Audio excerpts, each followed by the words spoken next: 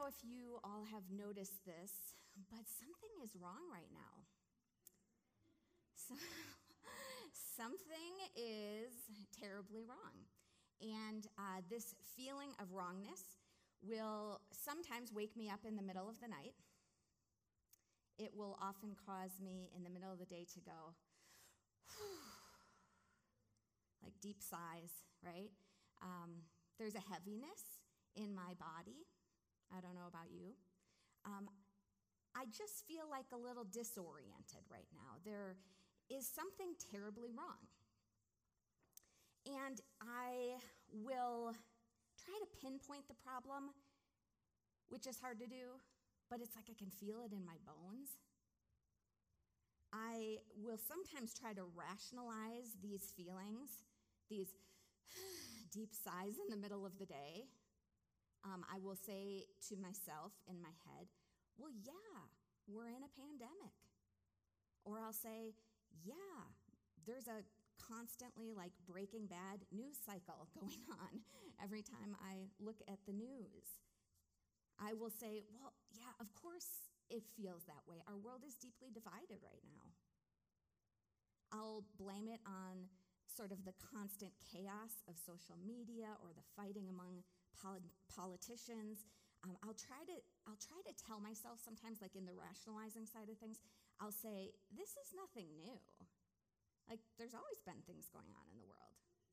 This isn't any different.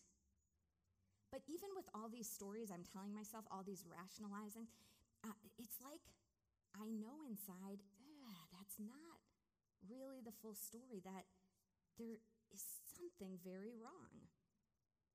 And certainly all the big things that are going on in our world don't help, right? Of course, those are cause for anxiety and just a heaviness and lots of unanswered questions. But the wrongness that I'm sensing, it's not really about what is going on. We all know about that stuff. I think it has to do with what is not going on. I'm not just heavy about all the things that have happened in our world and are happening in our world. I'm also heavy about the thing that's not happening enough in our world. The real problem is not what is surrounding us, but rather what is not surrounding us. The thing that is not happening, the thing that is not here right now, is kindness. It's like this gaping hole in our world. It's like this massive void in our collective humanity. It's like this absence of compassion, this total poverty of empathy. It's like this basic lacking of human decency, seemingly everywhere we turn. It kind of seems like genuinely kind people are becoming an endangered species. Now, maybe kindness is absolutely present, it's just not getting enough airtime. Maybe kindness is absolutely as present as it has ever been, but it's just getting like drowned out by all the chaotic headlines, all the constant drama, the seemingly unnecessary cruelty that just keeps like capturing our attention and causing us to read and look and obsess and focus on. But whatever the reality is, whatever it is, it seems that the end result, the net result, is it's like we have too many wounds and not enough healers right now. The demand of pain in our world is far exceeding the amount of comfort being offered. And that's why our passage in the gospel is so powerful today. Because I want you to just listen to how Jesus, the kind physician, prioritizes healing in this moment. This comes from Mark chapter 1. As soon as they left the synagogue, they entered the house of Simon and Andrew with James and John. Now Simon's mother-in-law was in bed with a fever, and they told him about her at once. He came, took her by the hand, and lifted her up. Then the fever left her, and she began to serve them. That evening at sunset, they brought to him all who were sick or possessed with demons, and the whole city was gathered around the door. And he cured many who were sick with various diseases and cast out many demons. And he would not permit the demons to speak because they knew him. In the morning, while it was still very dark, he got up, went out to a deserted place, and there he prayed. And Simon and his companions hunted for him. When they found him, they said to him, "Everyone is searching for you." He answered, "Let us go on to the neighboring towns so that I may proclaim the message there also, for that is what I came out to do." And he went throughout Galilee, proclaiming the message in their synagogues and casting out demons. Just notice this progression. Like, they come to Jesus and tell him about this need. And he goes to this woman, and he reaches out his hand, and he lifts her up.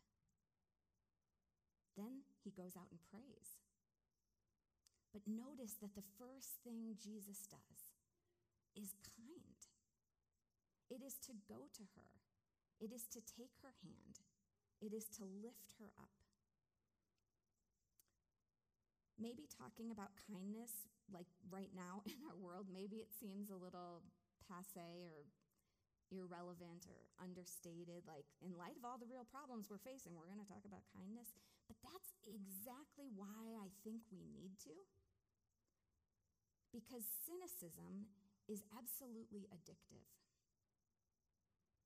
Like, once cynicism takes root in you, once sarcasm takes root in you, it is just hard to get those things out of your blood system. They're not easily flushed out. When we get polluted with a pessimism, it's hard to fix. When we become fluent in the language of sarcasm, it just becomes hard to speak the simple language of love and kindness. And we need kindness right now, because here's the thing: everyone, everywhere, on every side of every divide, is experiencing some pain. There are a lot of wounds. There's a lot of hurt. There are times where I will be talking to someone, or I will be reading something, or I will be on the phone with someone, and some of you have heard me say this, like right in the middle of the conversation, I'll just say pain, pain, pain. Right? What else can you say? It's like pain, pain, pain, so much pain. Literally, like, people are crying out to be seen and heard and known and cared about. I was inspired about this priority of kindness by an author and pastor named John Pavlovitz, who recently wrote these words. And I love this so much, how he says this: "We so need a renaissance of goodness to be ushered in right now. We need a fierce revival of decency that sandblasts off the negativity and breaks open all these battle-hardened hearts, allowing us to be softer toward one another again. We need an army of steadfast, single-minded souls who wake every morning looking for the gaps in the world of gentleness and decency, and who will not rest until they fill them. Exhaustion and bruises and discomfort be damned. The world is crying out for courageous people to step into the brutal and bloody trenches, armed with the pressing agenda to see those who feel invisible, to listen to those dying to be understood, to embrace those who imagine themselves unlovable, to carry those who cannot take the step in front of them. We need kind people right now. So bad, we need kindness. We have too many wounds, not enough healers, and the demand of pain is just far out exceeding the supply of comfort. We need more people who will be willing to follow the simple way of love, the way of Jesus, the one who heard that she was sick and then went to her and took her hand and lifted her up. We need more kind people because the thing is, kindness, it holds a sort of a superpower. Kindness is one of the fruit of God's Spirit.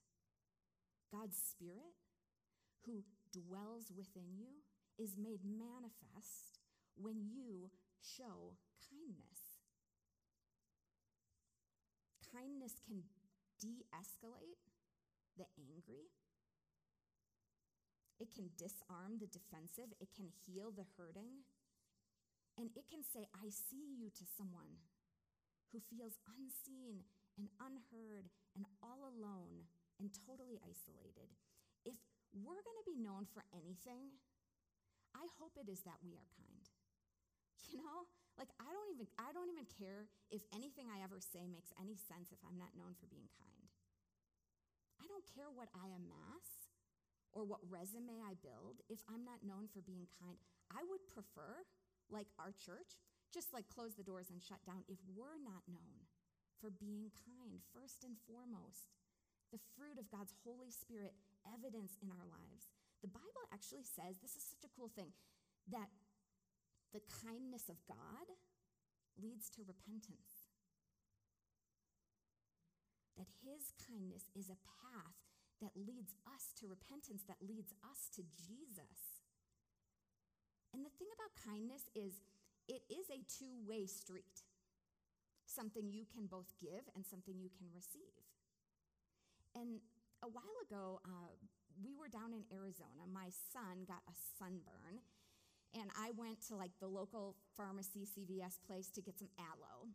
And I was standing in line. There was a little bit of a line, and I get up there to pay, and my chip did not work on my credit card. It was the only form of payment I had. And so I had this really awkward, like embarrassing moment where, you know, the guy's like, it's not working. I'm like, I'm sure it works. I'm sure it's good, you know. And I'm like, can you do it manually? You know, we're having this moment of conversation. All of a sudden, the guy behind me, the stranger, random stranger, it's like, no worries, I gotcha. Do you know what I did immediately? Tried to refuse his kindness, right? Oh, no. Right? Oh, no, that's not. And then he's like insisting, no, I got you, no big deal, right? And I go so far as to be like, okay, well then can I Venmo you? Like, do you have a Cash App? Do you do Zelle? I'm having this whole thing. And I was like replaying the story in my mind after it happened, and I was thinking like, such a little lesson for me. Like what? Kindness is only good when I give it? In fact, the true test of the purity of kindness as a virtue of God's Holy Spirit being made manifest in me is it a two-way street? Because if I was that guy, I would want to say to me, standing in line, holding the aloe, why won't you let me be kind to you? I just want to be kind to you. It's a two-way street. The Apostle Paul says it's a pathway, you know? It's the kindness of God that leads to repentance, that begins this relationship. And it can be traveled in more than one way. Okay, last thing about our passage for today is we see this pattern in the life of Jesus where Jesus, he extends himself and then he retreats. There's this pattern in the life of Christ where it's like there's a sacrifice of giving and then there's a cycle of renewal.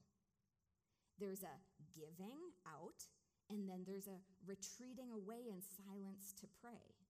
And we see this throughout the life of Christ. Engage, disengage, give, receive, sacrifice, renewal. Many of us, when we think about like who are some of the most kind people historically, you think of someone like Mother Teresa, right? or just like marvel at her life. Mother Teresa is remembered for her kindness, for how much she served, for how much she gave. But what many people do not realize about Mother Teresa is just how much she would break away and how much she would require the sisters who served alongside her to retreat as well after a season of giving. Listen to this. It's the rule of life that Mother Teresa had for herself and for the nuns who served the dying of Calcutta along with her. The sisters shall spend 1 day in every week, 1 week in every month, 1 month in every year, 1 year in every 6 years in the mother house, where in contemplation and penance together with solitude, she can gather in the spiritual strength which she might have used up in the service of the poor. Can you imagine that? 1 day, 1 Sabbath day, every week, 1 week, every month, 1 month, every year, 1 year, every 7 years. Like, sounds so extreme, doesn't it? But do you ever wonder, how did Mother Teresa stay present all that time without giving into despair, without giving in and being taken over by cynicism? There's so many needs. There's so much pain. There's so many people dying. Well, she followed this simple rhythm that Jesus shows us as well in this passage, where he would offer healing and then he would go off to pray. And every one of us, whether we have eyes to see it right now or not, is serving in a land of dying and despair.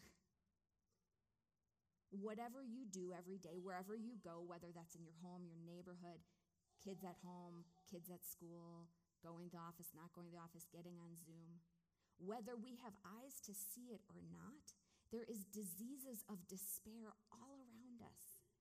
And what is so desperately needed is kindness.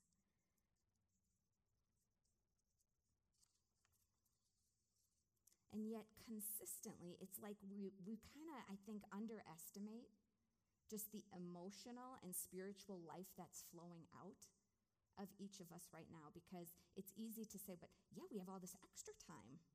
All these things have been canceled.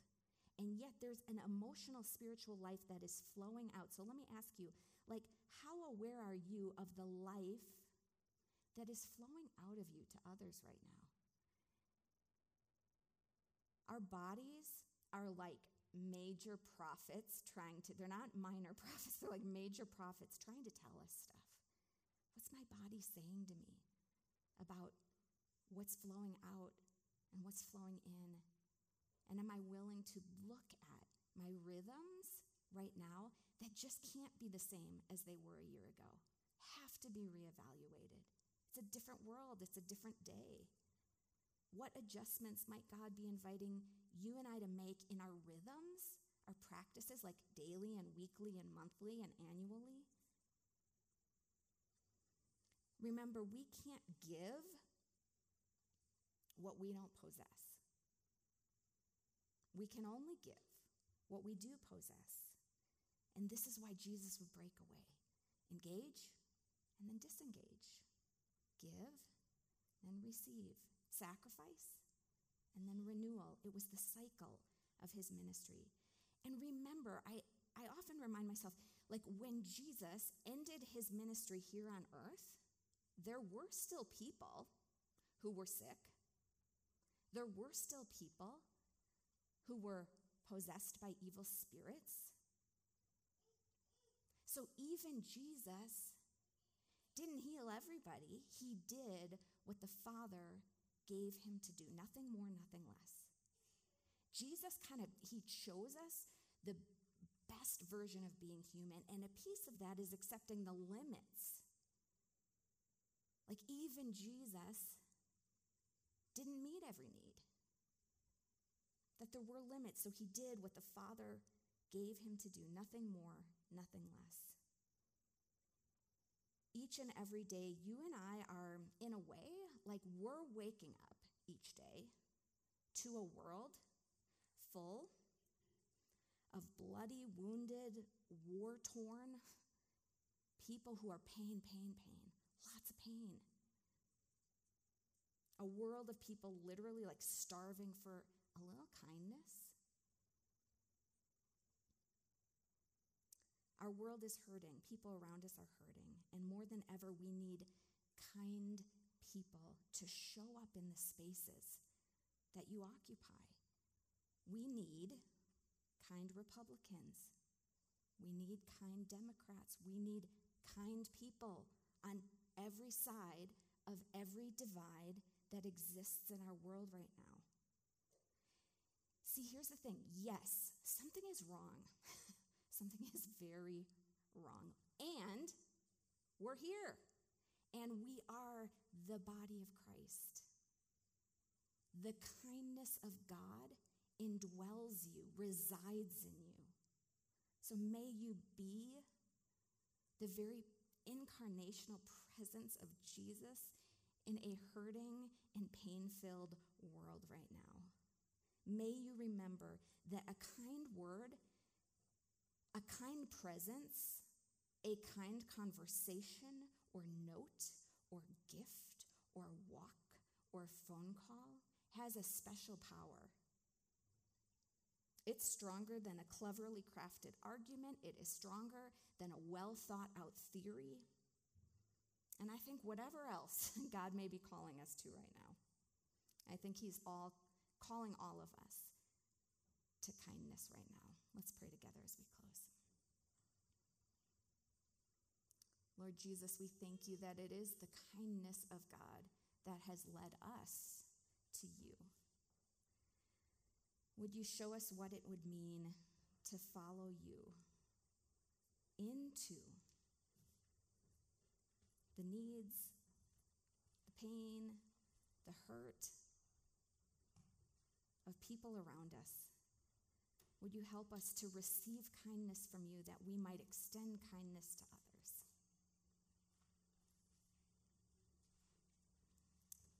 We pray all this in the name of the Father and the Son and the Holy Spirit. And everybody everywhere said, amen.